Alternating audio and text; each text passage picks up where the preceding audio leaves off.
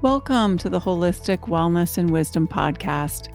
I'm your host, Dr. Kimberly Ann Marsden. And on today's episode, we are going to be discussing emotional awareness and embodiment practices. And so what that boils down to is in life, a lot of times we are not always aware of what our emotions are. We either numb out to them or we distract ourselves from them. But rest assured, whether they are in our conscious awareness or not, they are impacting our health and well-being. So we really do want to focus on being aware of our emotions. And the other thing we're going to talk about today are embodiment practices, which deal with the mind-body connection. And the embodiment practices are really going to help us with understanding what's going on with our body and our emotions. So I hope you enjoy the show. Here we go.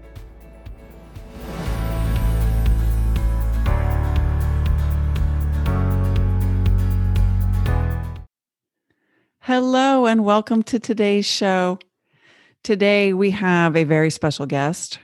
With me, I have Sandy Gee Dixon, a practitioner of yoga and meditation for over 30 years and an incredible teacher of mindfulness, movement, emotional awareness, and she has worked with students of all ages and athletes, and you name it. She's been a tremendous force in a lot of people's lives for helping them understand how to connect with themselves. And we are graced with her presence today. So thank you for joining us, Sandy. You're welcome. I'm glad to be here. Okay, well, we're going to jump right in. I did warn you. So I asked Sandy if she would be willing to talk with us today about her journey to the healer and teacher that she is currently. So if you want to sort of back us up, Sandy, with some of your earlier life experiences that have led you to where you are, that would be a great place to start. Yeah, surely. I'm going to start with, I never thought of myself as a healer. And still at this point, it's not that I don't embrace that, especially when somebody else introduces me that way or writes about me that way. I believe we all are healers and we are our own healer, first and foremost. So that's where my journey began. Can I throw a little astrology in here? Is that okay? Oh, please do. Kimberly Ann and I both met during astrology school way back when. So I have a Cancer moon. I was a very sensitive kid, very sensitive. And I was the only girl in a family of men. And it's maybe ironic that I only have men in my life now. I have 4 boys. I was raised with 3 brothers and I have 4 boys. But that idea of being the only girl in a family and then being the most sensitive on top of it got a bad rap in my own head. It was sort of imposed on me that that was a weakness, not my strength. And so I moved through my teen years and my early 20 years trying to be somebody else for anybody else's acceptance. Anything but trying to embrace my sensitivity and what was going on inside this body of mine. Because the best way I can describe it, it felt like I was constantly plugged into an electrical socket on my nerve endings. And I knew things or I felt things for people before they felt them. I wouldn't say it was some sort of psychic thing. To me, it was just, isn't everybody this way? Can't everybody feel the tension in the room or the anger that's going on between this conversation and these people? Things like that. So it wasn't until my mid to late 20s, where I moved into really using my yoga practice that I had started when I was 18, 19 years old in a different way to really get in tune with this body of mine. And that's when things started to shift. And every layer that would shift got me a little deeper. So there was never this big kerplunk into something. Do you know what I'm talking about, Kimberly Ann? Like, did you ever get that? There's moments in people's lives where you go, aha, that was it. I don't feel like I had the aha moment of one thing. It was many things at that moment that might have felt like they rocked my world for that moment. For example, when I was in college, I was studying international business when all I wanted to do was be a teacher. Who wanted you to do the international business? Where'd that come from? My family, they're Yeah. all a bunch of entrepreneurs and business people. So, and not that they wanted me that way. I felt that that's what they wanted for me. So I chose their route. And so that was a big aha moment for me when I could step back and really ask myself, what does Sandy want? And what is Sandy good at? And my 20-some-year-old self at that time, the only thing I knew was that I loved working with kids. And in particular, I loved working with kids that nobody else wanted to work with. Why is that? I don't even know why I find that funny, but I think my family found that funny. Like, why are you trying to go the hardest route possible? But something inside me called to that. And maybe it was because I felt misunderstood. And I wanted to reach out to kids that felt misunderstood. So that was an aha moment for me. And I decided to change paths and go down that route. And all along this route, I would keep coming back to my yoga practice. I was pseudo teaching it to people. And I say pseudo because I really thought that people labeled, you have to remember when I was in yoga, really interested in yoga in the beginning, it was the 80s. That was not a very accepting time of what that word or that practice meant. So even in my mind, I took it as earthy, crunchy, everything that isn't me type of personality. So there is no way that I can marry what I do with what I thought the image of it was. Silly, I know, but that's just where I was. So I would slip in what I knew about connecting with the body and in an embodied way. And what I mean by that is where the emotions store inside the body, and how we even move based on how we feel. And those thoughts that are being generated constantly are affecting how we show up. Even you and me, we're sitting here via microphone, but also via video. And how we move is determinant also on what our thoughts, what's going on in this head of ours. Oh, that's a great concept. Can you give us an example of what you would do in class with that type of stuff, to the kinds of things you were? I'll go back. Now, this is, again, still my 20s, right? And I wasn't really an expert at how to do this yet, but I'd be working with kids that if they were emotionally misunderstood, there was a lot of trauma happening at home, which I'm not an expert on trauma, especially at that time. I was not an expert on trauma, but I could tell that something based on their stories, what they're cluing me in on, and I could see it show up in their bodies because one, they couldn't sit still, or the complete opposite, they'd void out and look like they're a shell of themselves. And they're young. I was working with 7-year-olds, 7 to 10-year-olds at the time. And this is the time that their bodies want to be the most active. That's the fiery side of our personalities, of our life generations, of your younger years. You're fiery. And they weren't always that way. Or they were so fiery that they were disruptive in class, causing a lot of detentions for themselves or after school penalties and things like that. So I would work with them by saying, one, let's breathe together. And then tensing and releasing of their hands and their feet. And even their facial expressions.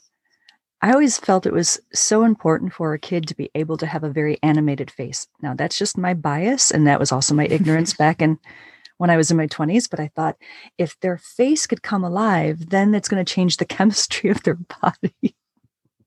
I'm just like thinking to myself now that I have 4 boys and they're all older, but that doesn't hold true all the time. But there is some truth to that. There is some truth to that. Definitely there is. I mean, as far as the number of muscles it takes to smile versus frown.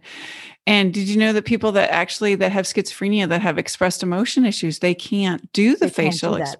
Yeah. So that was not a crazy idea. That was right on the money. But let me tell you this though, because I know a little bit more now. So I'm kind of flipping us forward here. if anyone was watching us right now, I'd be pointing to the bottom of my eyes to the very top part of my mouth. That middle third of your face has all these subtle expressions. Now, on my face, they're not subtle. Mine either, as you know from looking at my face. You always know what we're thinking and feeling because the face just goes. Again, the listeners can't see what we're doing, but you know how animated we are. For an introverted person, this is less animated, but it doesn't mean that it's not functioning.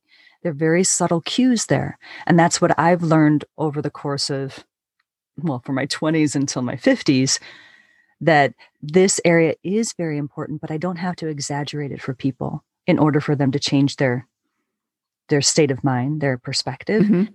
It's just a matter of, can we loosen it up a little bit, even if they're choosing not to be flamboyantly expressive in that area, if that's the right term. They just know that it's comfortable. The nerve endings are comfortable to make those subtle movements that are needed.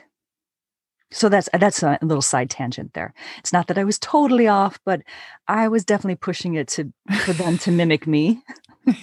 Then be an extrovert. Come on. But so I would use that example a lot of how do you get into the body by tensing and releasing? How do you relax that face more? Relax the vocal cords more. Allow them to be squirmy, but then allow them to feel what it's like to sit in stillness. But for kids, sitting in stillness too long, it's not good overall, because it's a repression of what their bodies want to do to grow muscles and things like that. It's not that they can't sit and read for hours on end. It's just when we're in an academic setting or a one-on-one setting, I can pick up the cues a little bit easier and allow them to understand that cue inside themselves, that they need to move and that it's okay to want to move instead of being told, sit still, stop fidgeting. Yeah, you've known me long enough now, via these Zoom type meetings that we've had over the years. I'm a mover. I can't stop.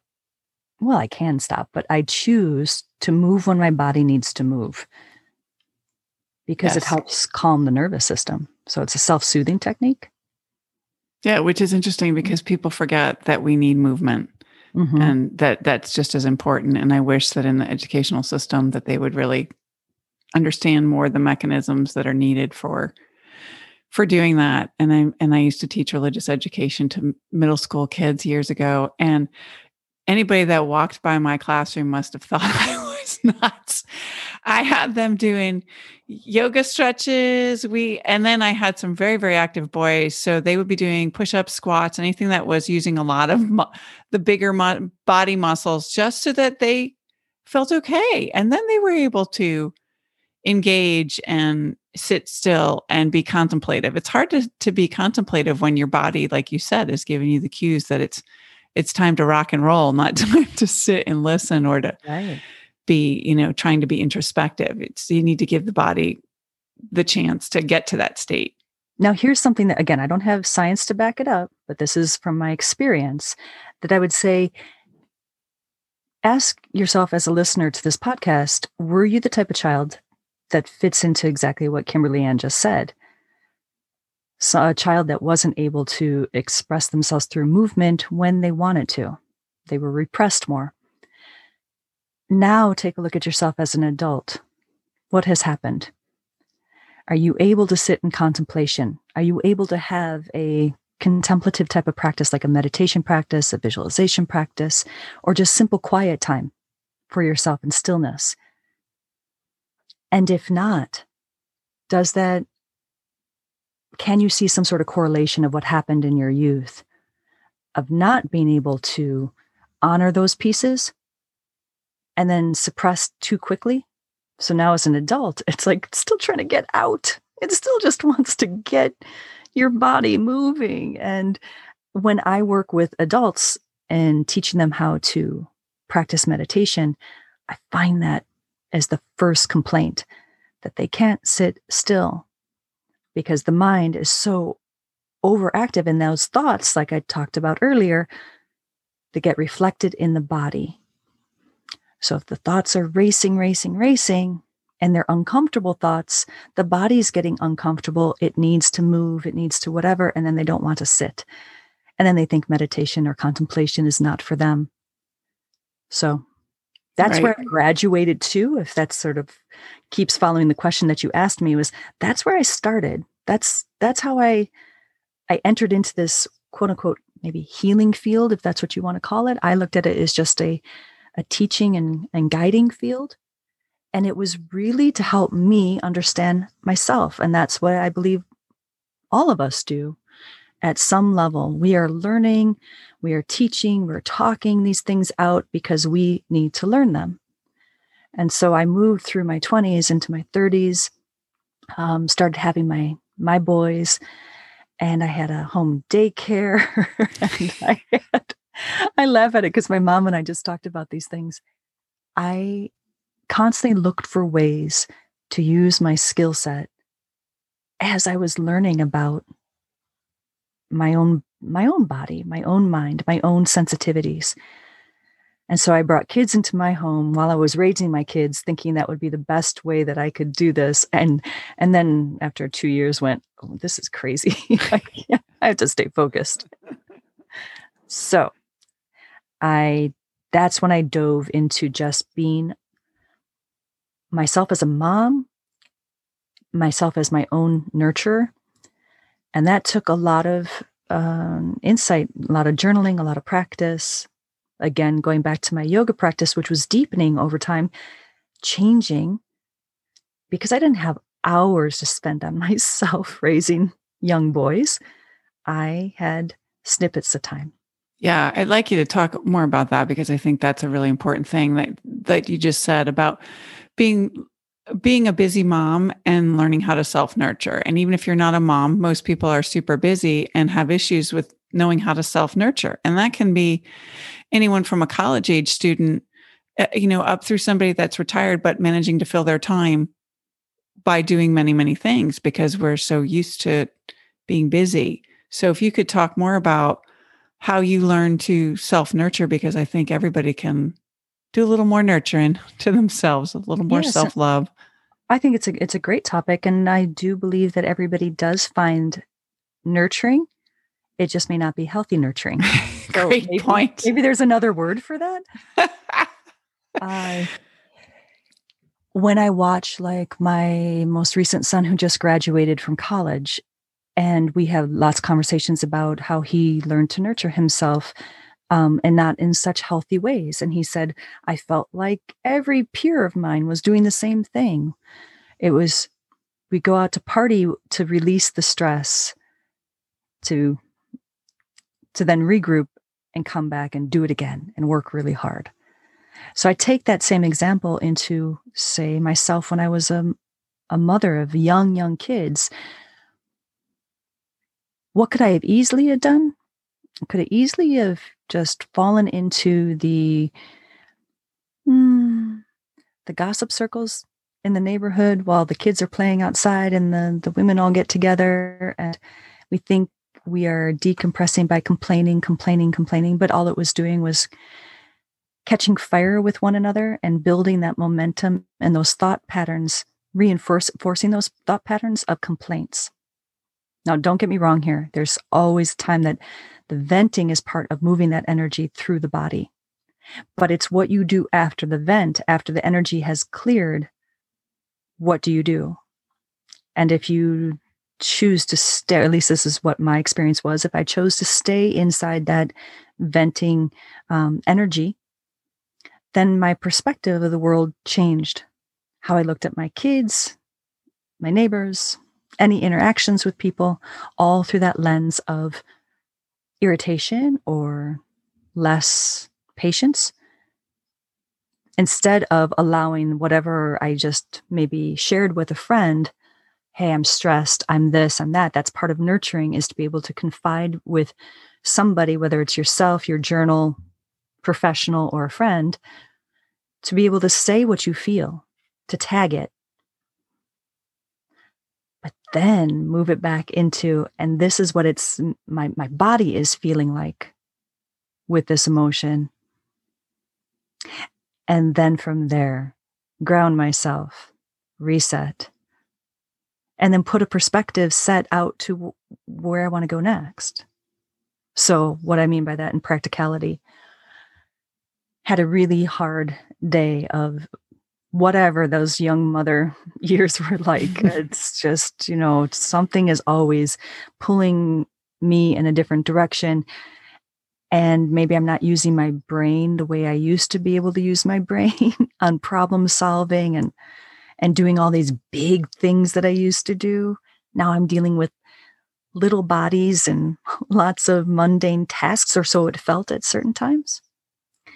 And that stress would build. And I'd go out to be with a friend, we'd go for a walk, and I'd say, I'm so frustrated, or this angers me, and this is irritating me, and this. Now, from that, take those deep breaths and allow it to land in the body, to recognize that it's not just all up in my head. It's not just a bunch of words. To notice that in my body, it usually resulted in some sort of that electric impulse again, where I'm a little shaky, a little tight. I could feel it on the back of my neck, back of the shoulders, holding that tension. Recognize it and breathe with that. Not trying to get rid of it, just recognizing that that is correlated with this emotion, that body sensation. And then the next best nurturing step would be to say, all right, that's what it is right now. I know where I want to be. I know what I want to feel. And what is that feeling that I want to feel? Grateful. When I was a young mother, I just wanted to remember that grateful feeling of, I am blessed that I can be here with my children and raise them the way I like to raise them and be present the way I like to be present. And then how does that feel in my body? And sometimes I'm not there yet. I can't flip the switch and say, I've gone from anger and stress and irritability to gratefulness, and nor should we. It's just a reminder. It's just there. It's another piece in the brain that can say, when you're ready, when this energy clears, you know what you want to return to. And then talk with my friend about something that is uplifting, something that is not continuously feeding the fire of irritation, anger. Because once I've said the anger, once I've felt the anger, how much more talking about the anger needs to be done? There's no right answer there. Sometimes Right. It is a day of venting, but or for some people, a month of venting. I don't know. But you have to decide. You said a bunch of very, very important things. I just want to go back and recap. I mean, the first thing was the awareness of what you were feeling, and the fact that first you became aware of the thoughts, then you became aware of where they were in the body. And then you acknowledged them and observed them. Felt them. Felt them and allowed them to be. And then you made another choice where you said, I honor you. I know you're here. I'm not trying to pretend, not trying to pretend you don't exist or tell you to go away, because as we know, that's not an effective strategy. But then the next thing you did is you said, I also want to remind myself, my nervous system, and, the biochemicals that I'm trying to get out by looking at gratitude and making that shift mentally and seeing if your body and your mind are willing to shift to that yet. And I thought it was really beautiful that you said sometimes yes, sometimes no, but you sort of set the intention of where you want to go next, and then, worked with where you are, which I think is really beautiful. And that part that you just said, that window is where the true nurturing comes in. Like the first part is the precursor to the nurturing. It's important, and you can't do the nurturing step without doing what you just outlined that I said. So although it sounds very mechanical, when you start practicing this, you realize that is just being human. Yeah. Getting back to being human. I think that's the beautiful thing of what you're saying, is just reminding us that if you really just try and be in the moment in your body, in what's going on in awareness, because it's really hard to be aware sometimes.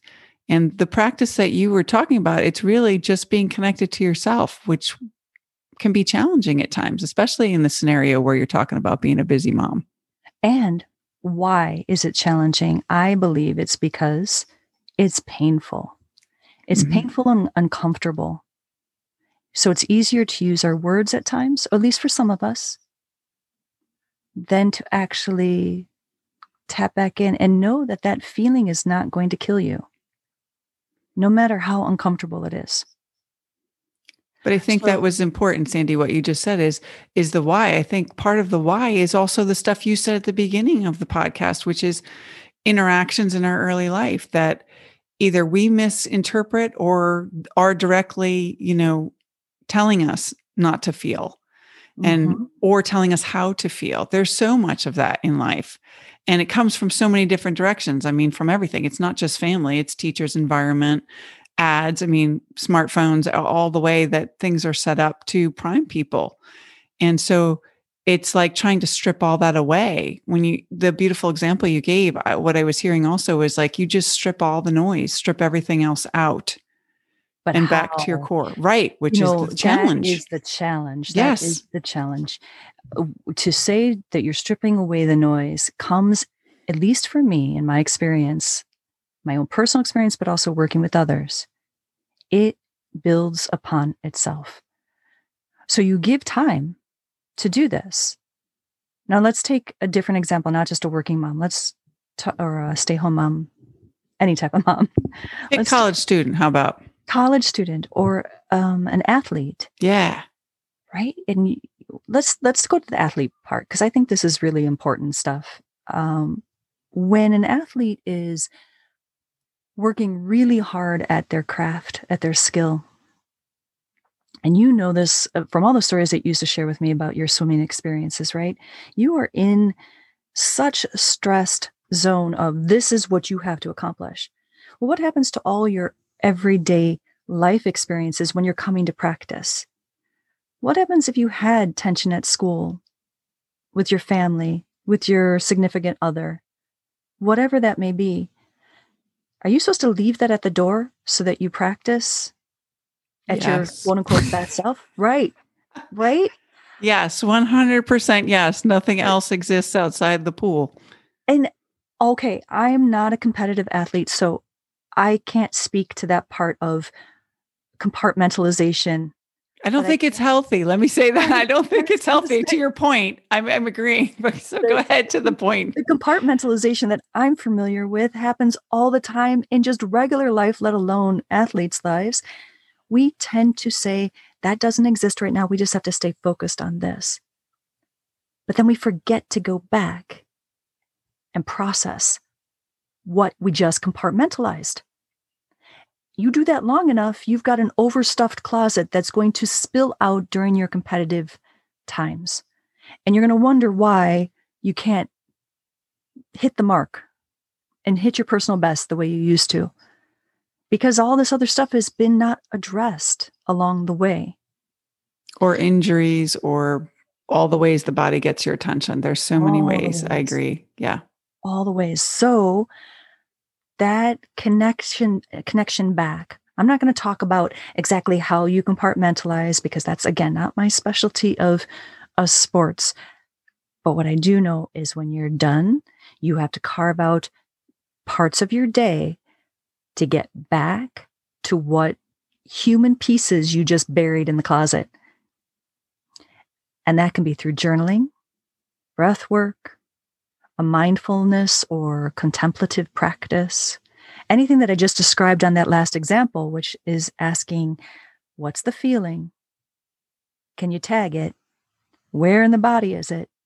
How is that expressing itself in the body? And can you sit with it? Sit with the uncomfortableness without trying to change it, get it to be different. And our problem-solving brain will always try to make it different, especially when there's pain, because that's what the brain is supposed to do. You're in pain. How do we get out of pain? How do we escape pain?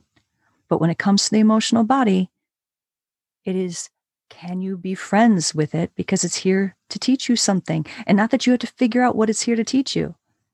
it'll do that naturally over time when you haven't chased it out. And so you feel that anger and that discomfort and whatever else is bubbling up. And you keep breathing through it and breathing through it, journal about it, and know that there's not a set time that it has to go away. But you've invited it. That I've always used this example with my students of like guests coming into your house. The emotions are the guests that are coming into the house. They're not here to stay. They're here to move on. So you open the door to anger or sadness or whatever, even happiness. They come in. They're messing in your house. They're messing in this body of yours.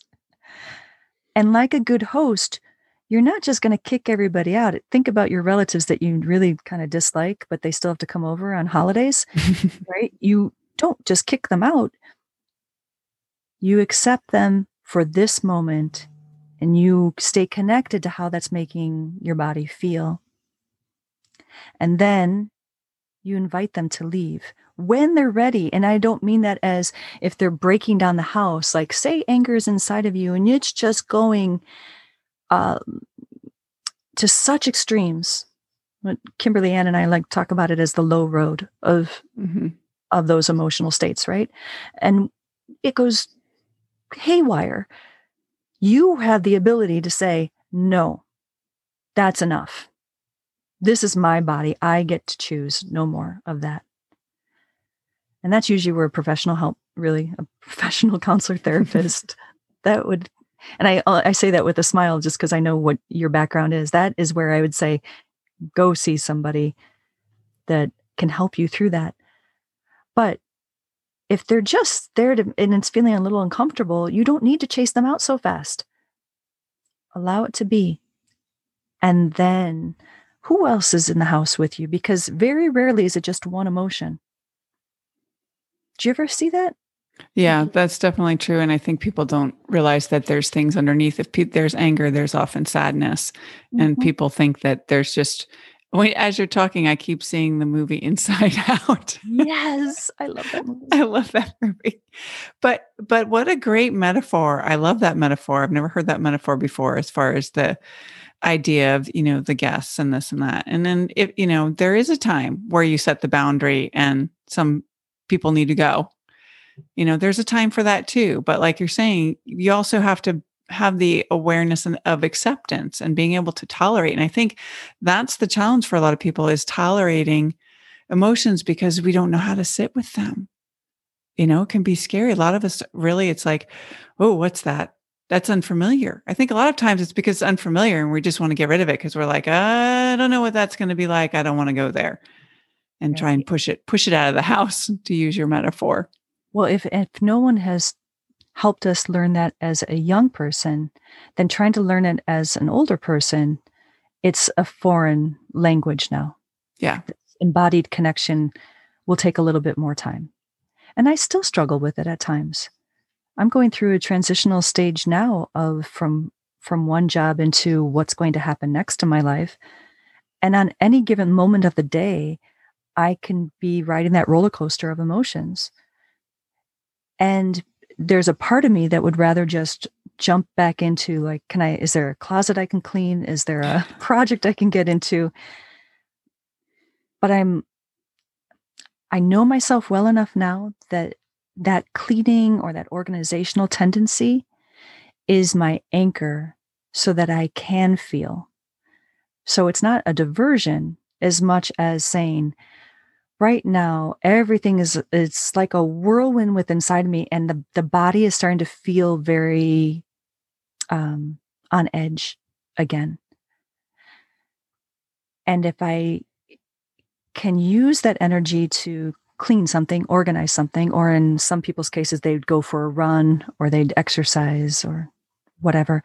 Okay, if I can do that and it's healthy, it's not a bad thing to clean or organize, right? Please tell me that's okay. I'm okay with it. I drive my kids a little nuts with that. So they might say no, but I'm on board with you.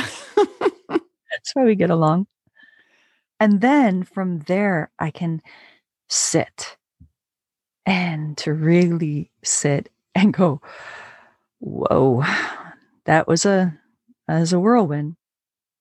And so then I don't always have to go to cleaning. I don't always have to go to an organizational, not escape, but a way to move that energy through.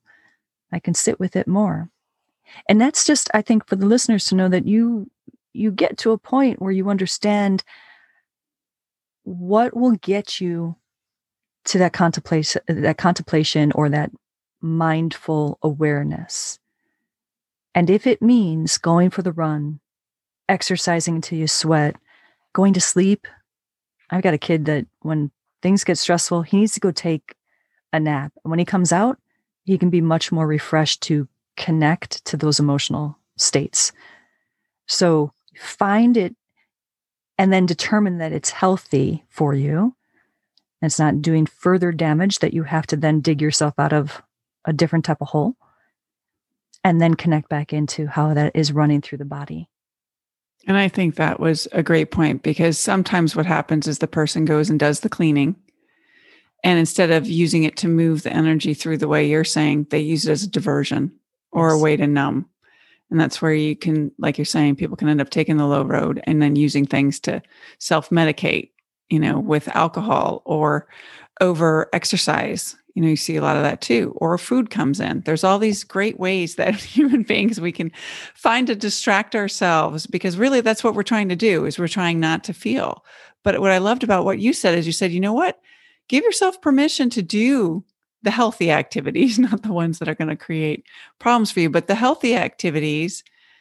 And if it's the run, if it's the cleaning, if it's the whatever it is, I was actually having a conversation with a woman, and she's like, oh, every once in a while I'll be eating really healthy and then I'll have a piece of candy. I said, well, pick a piece of dark chocolate. I'm like, big deal.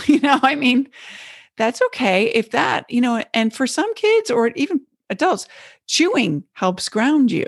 And as long as you chew something that's not going to be really detrimental, if that gets you, like you're saying, to move the energy through, so then you can actually be aware. Yeah.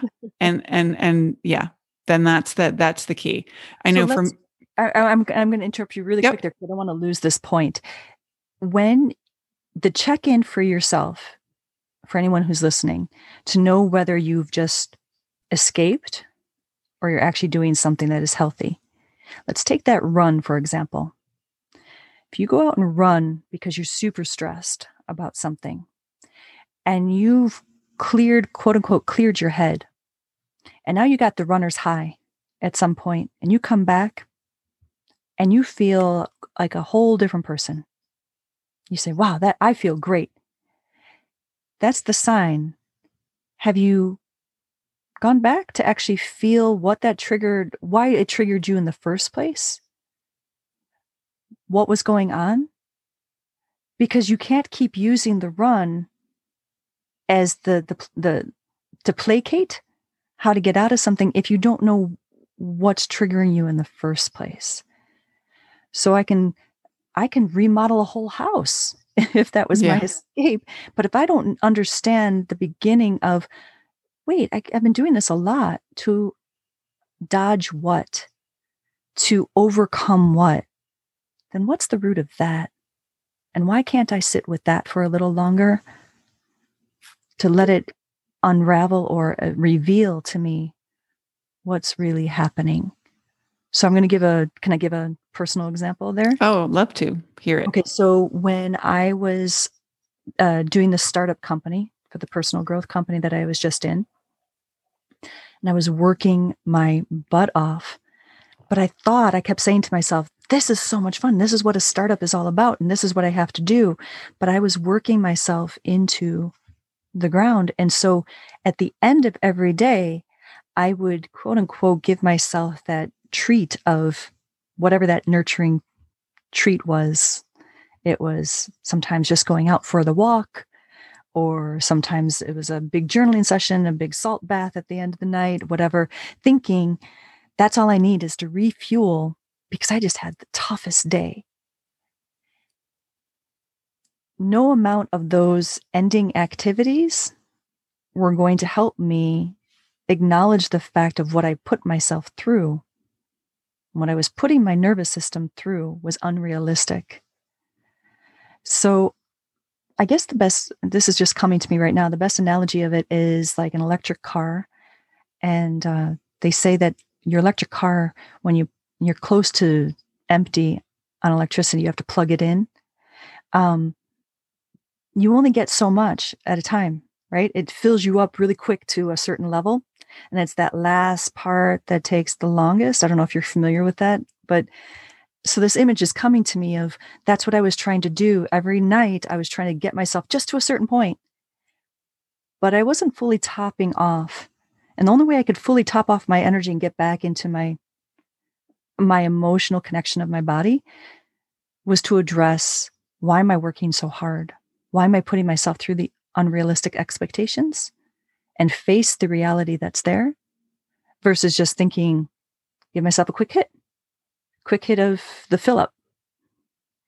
And I love that example. I love both those examples because what you did with both of those is say, even if your emotional state is different, like you've shifted your emotional state to something that feels like we would typically say is a positive state, the runner's high. You feel good. And when you nurture yourself, usually it feels good, and so you're thinking, okay, I've done, and you gave a great example because you're saying, okay, now I've actually nurtured myself. So shouldn't that be enough? And the message, which you just made very clear, which I loved, was that's a great thing to do, but it doesn't take the place of doing the work. Mm-hmm. And the work is to go back and address the emotional state that you were escaping from in the first place, or the overwhelm that happened during the day and the frying of the nervous system that happened just because you were so busy. Right. And why and then the question of am I continuing to do that? I think that is a huge point. And I think so many of us can relate to that. And so many of the listeners will be able to relate to the fact that that's what we do. And then we're like, well, I'm eating healthy. I'm doing the healthy things. And those are great. Please keep doing those. Keep doing those, not saying not to do those. But it's just as important. It's important to do all pieces of those and to recognize what's happening in the day, in the now, and what, if you have to take a step away, like you're saying, and move the energy before you can go back, you still need to go back. Even if at that moment you're feeling good and you're like, well, guess I worked through that. I don't need to go back to that. Mm-hmm. What I hear you saying is you do still need to, and it may not be a long, hard road. It doesn't have to be this arduous task. It may just be, a little bit of time acknowledging it and working through it. Yeah. So I'll continue on that personal story because of what you just said. It didn't happen overnight. In fact, it took me, I had COVID in November, and that was a huge stopping point. Body said, can't do any of that. And so that gave me some time to reflect. But I had already then put into my head that this isn't going to be the long-term solution. I can't keep running at this state, even if I'm eating well and doing my nightly self-care things. There's more. So I would just use it it wasn't like an every night deal, but I would say out of 7 days a week, 4 to 5 days a week, there was some sort of reflection time of, what do I really want? How do I want to continue? What's going to sustain me for the long run? Mentally, physically, emotionally. And I didn't always have the answers. If you opened up my journal, you would see like a bunch of question marks. I don't know what I'm doing. And that's okay. That's part of the emotional state of confusion. And I keep working with it.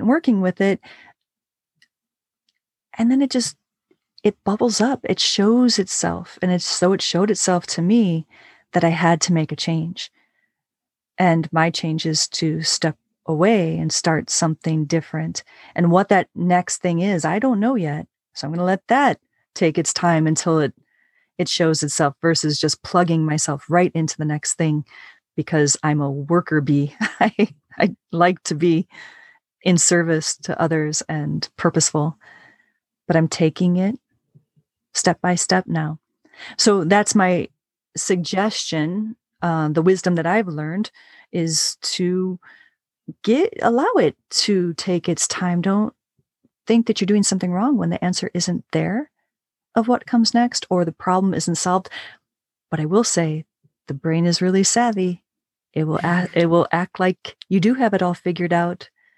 And you'll wake up certain days and go, I got it. I got it handled. Yeah. Only to know, no, you got it handled for this moment. But again, it's not maybe sustainable for the long run.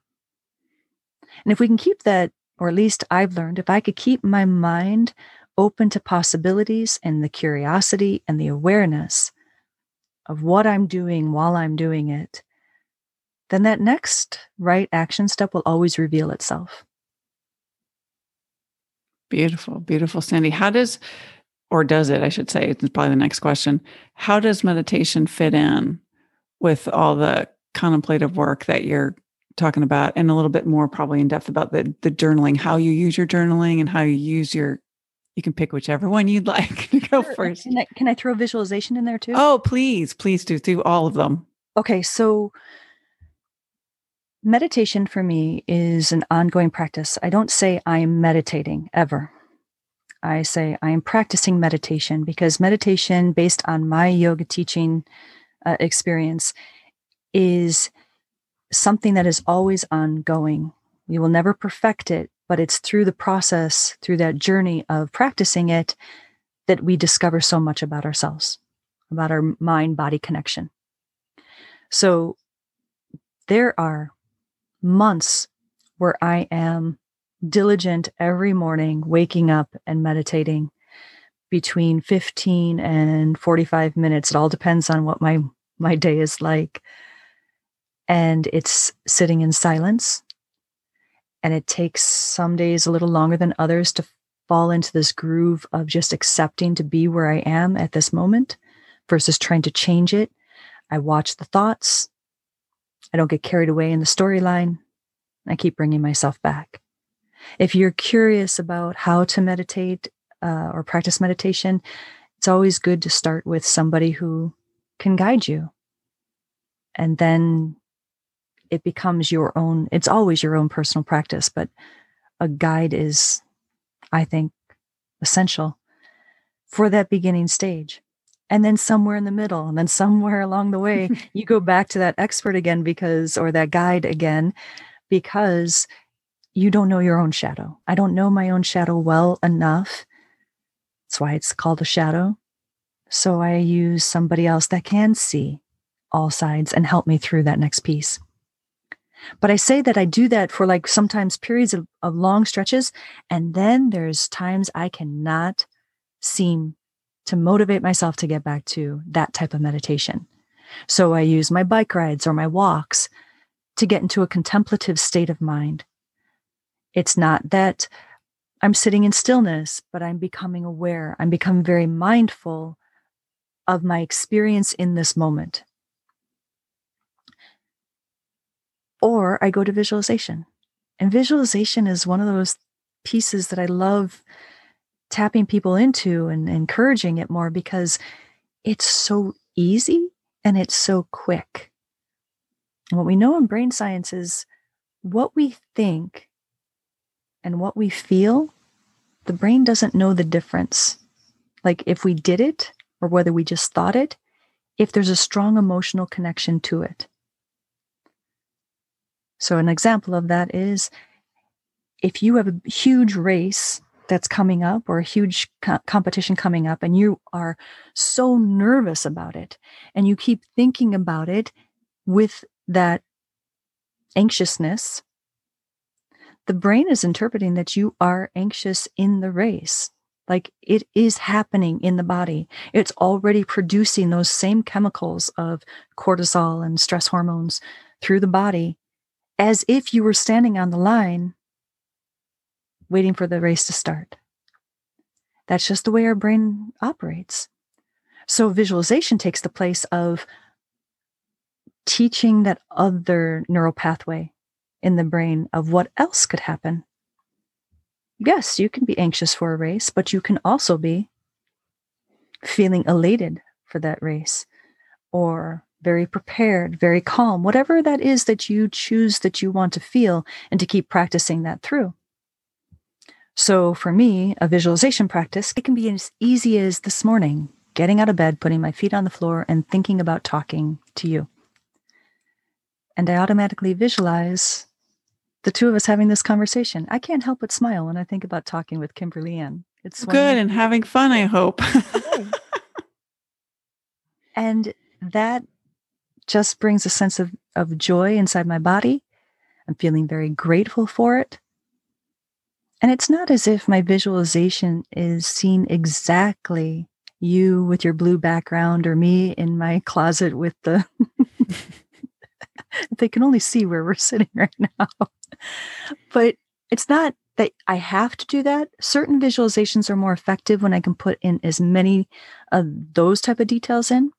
But in this case, I'm strongly connected to the emotional state of talking to you already. We have enough under our belt after all these years of talking that all I have to do is think about your face, your name, and it's an instant change of chemistry in my body. And that's my visualization. And it happens within seconds. And then as I start getting ready for my day and I'm eating my breakfast, if I'm getting nervous at all, I just tap right back into that of feeling myself and seeing myself talking to you. Awesome. So that's why I love using visualization so much, because anybody can use it. But here's the caveat. If you haven't had those reference points, like I just said, I have a reference point with you, why it's so easy to connect to that visualized state. Well, then you have to train yourself to get there. You have to create those new neural pathways for your body and mind to connect to the positive state or whatever that state, emotional state is that you want. Like somebody is starting a new job and you have no idea what that job is going to be like, and it's maybe terrifying in your body, or you're starting to feel the anxiousness in your body. Well, then the visualization has to go back step by step of tapping into moments when you have, they're called touchstone moments, when you have gone into something new and it's worked out really well, to find out what that was and to repeat those. And then you start switching it just a little bit to say, it's the new location, it's the new job that replaces that old feeling, but still has that same concept. So how do I do that easily with a client? Or if I'm making them a visualization, I say, let's start with gratitude. Let's start with an emotion that you know that you have a touchstone to.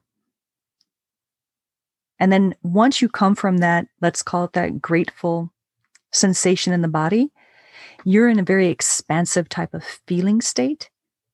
So it's so much easier for the possibilities of whatever you're about to visualize next.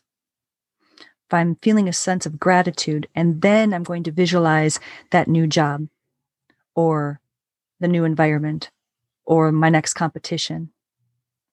But I keep coming back to the touchstone of gratitude and expansiveness, then my mind won't just be hijacked right back into more of that anxious state. Think of it like superhighways in the brain. And they're so used to going a certain way. And then I open up the mind to say, let's be expansive with gratitude. Oh, wait, it wants to go back to those highways. Nope, let's go back to being open.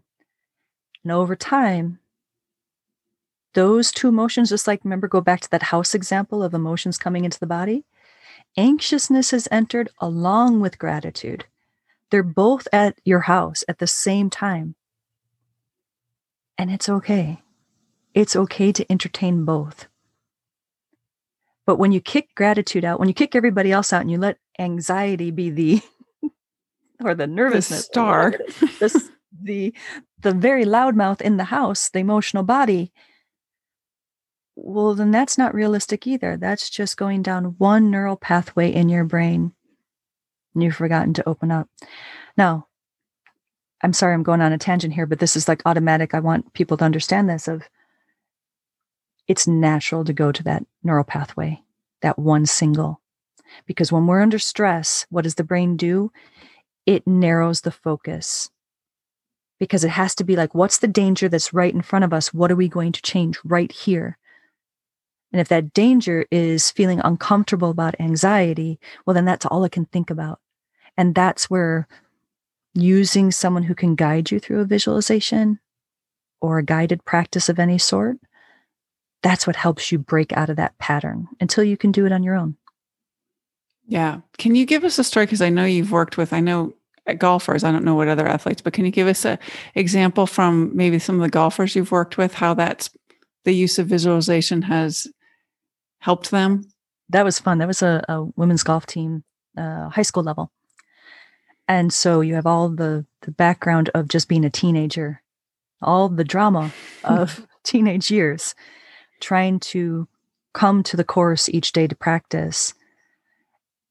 And that compartmentalization that they've been taught wasn't doing it anymore, because now it's eking out onto the course.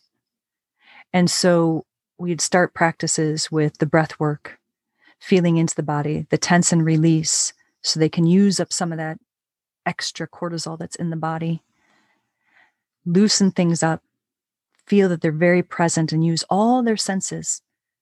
It's about not just what you're thinking. What are you seeing? What are you smelling? What are you tasting? What are you hearing? All of that comes into it. And then sitting in silence and noticing what's starting to bubble up. And so for many of these young women, they would get caught in that loop again. And I can almost see the body change as my eyes are open and their eyes are closed. And you can see almost like the tension that starts, or the frown lines that start to happen, or just little nuances. And so I would take them back to that open state again of use your senses. You are here. You are safe. And use an affirmation a lot with them too of it's okay to feel anger or irritation and still be here. How does it feel in the body? And then we would go into moving into what they're expecting on the course that day. And they would visualize that over and over again. But at any time, that compartmentalized emotional state that they were feeling from the day, if it starts to eke through again, it's okay. It's not to shut the wall off and say, don't think about that now. It's like the guest coming in the house and saying, okay, you're here too. Got it. Sense it. I know it. It's in my shoulders. It's in my arms, or it's in my hips. I'm going to get back to my breathing. I'm going to get back into that grounded root and visualize once again going forward. So the more I could visualize with them the state of when it's working, even when it's not working, and how to get back to when it's working. Does that make sense? Yeah, no, it does. And how did that affect them as far as? Oh my gosh. Yeah. They were it was so much fun to hear their responses after events. So I would do this during practice times during the week. And then their tournaments would be on weekends usually, or the end of the week when I wasn't seeing them. And I'd get the reports back of how well they did. How just, I want to swear right now. I was so excited for them. I was so excited for them because I believe it was finally that they were accepting their full self out on the course, not just the golfing self of them. It was that young woman sitting at that tee box in all of her entirety, saying, I'm fully here.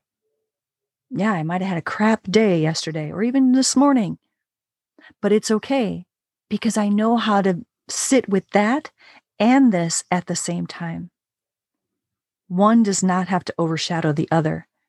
They're all a part of me. So powerful. So incredible, Sandy, how visualization was able to help the golfers with their performance. And I'm sure it probably helped them in life in general. But can you take us back for a moment and let's walk us through mindfulness and how we can use it in life, just simple steps for all of us? Most definitely. Let's start with just waking up and being present to your senses. That's first and foremost. Every day that you get up, can you really take the time to see what you see, smell, taste, hear, feel? And then recognize what thoughts are going through your mind as you are what I call landing in this moment, becoming very, very present, all of which can take seconds. And then continue practicing that throughout the day. Every once in a while, just schedule it in of maybe every time you sit down to eat. Maybe it's whenever you get up from your desk. You're just going to notice what's happening in the sensorial body.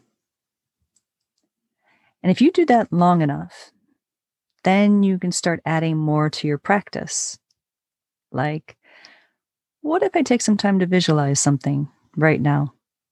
And it could be a daydream. It could be about your next weekend getaway. It could be about how you want a job situation or project to turn out. Allow your mind to show you whatever that is that you're dreaming about, both the positive and possibly the obstacles. And then notice how it feels in the body.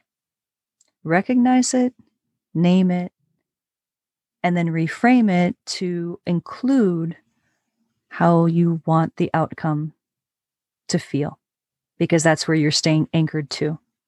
You might be nervous about something, that's okay. On top of what? In correlation with. So that's an easy way to start adding visualization in. And then if you feel that you want to go into contemplation or a meditation type practice, and it's already part of your routine, or you need to find somebody to help guide you through it, spend 5 minutes, 10 minutes, whatever amount of time on a regular basis and for a while. I always like giving it a 30-day or more consistency before you start dropping off and saying life got in the way. Try it. Just try making it consistent and noticing what's starting to come up, and then journal right after if you can.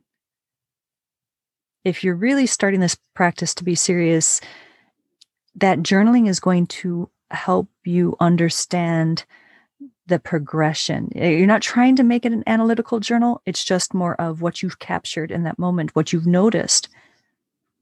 And if you notice that for a month, your thoughts kept returning to XYZ, well, then how long are you going to stay in that neural pathway? Or when can you start putting that visualization in to change that neural pathway into ABC instead of XYZ? I keep thinking about work. Every time I sit down to meditate, I think about work. All right. What about work do you want to change? And then think of that and start putting that specifically in before you sit down to meditate. Again, with the mind-body connection, what your thoughts, what your emotions are, and what the body is telling you with that combination. Do you notice any tension? Do you notice any places of relaxation? Can you breathe freely? All those pieces are going to help you get into that, what I call emotional intelligence, the emotional awareness. And that is an embodied practice.